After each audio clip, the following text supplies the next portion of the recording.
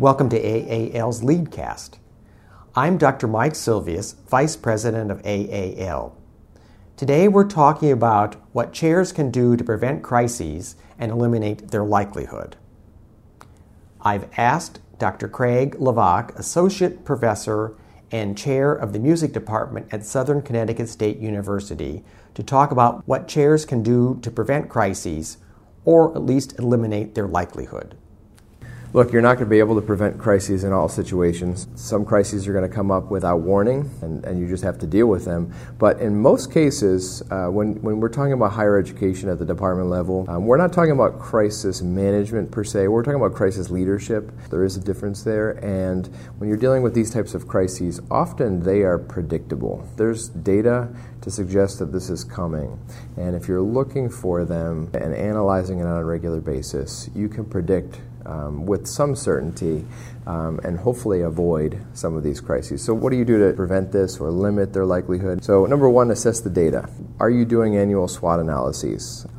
Do this with your faculty. Do this with various stakeholders. You can even include some students in the analysis. Number two, look at your enrollment data. Are you attracting as many students as you were 10 years ago? Most schools are looking at enrollment declines. What's happening in your unit?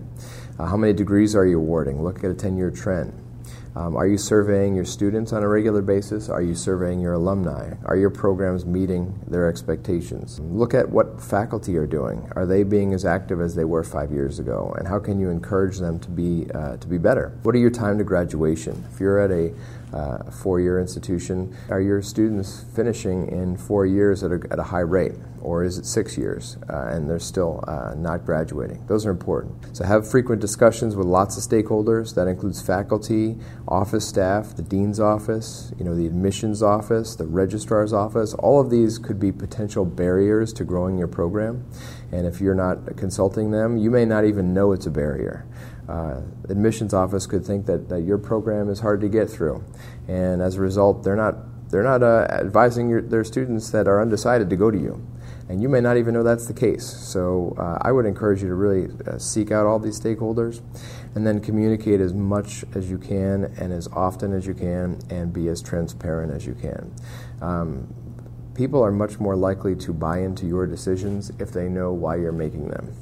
So those are some things that you can do to prevent crises or at least potentially limit them.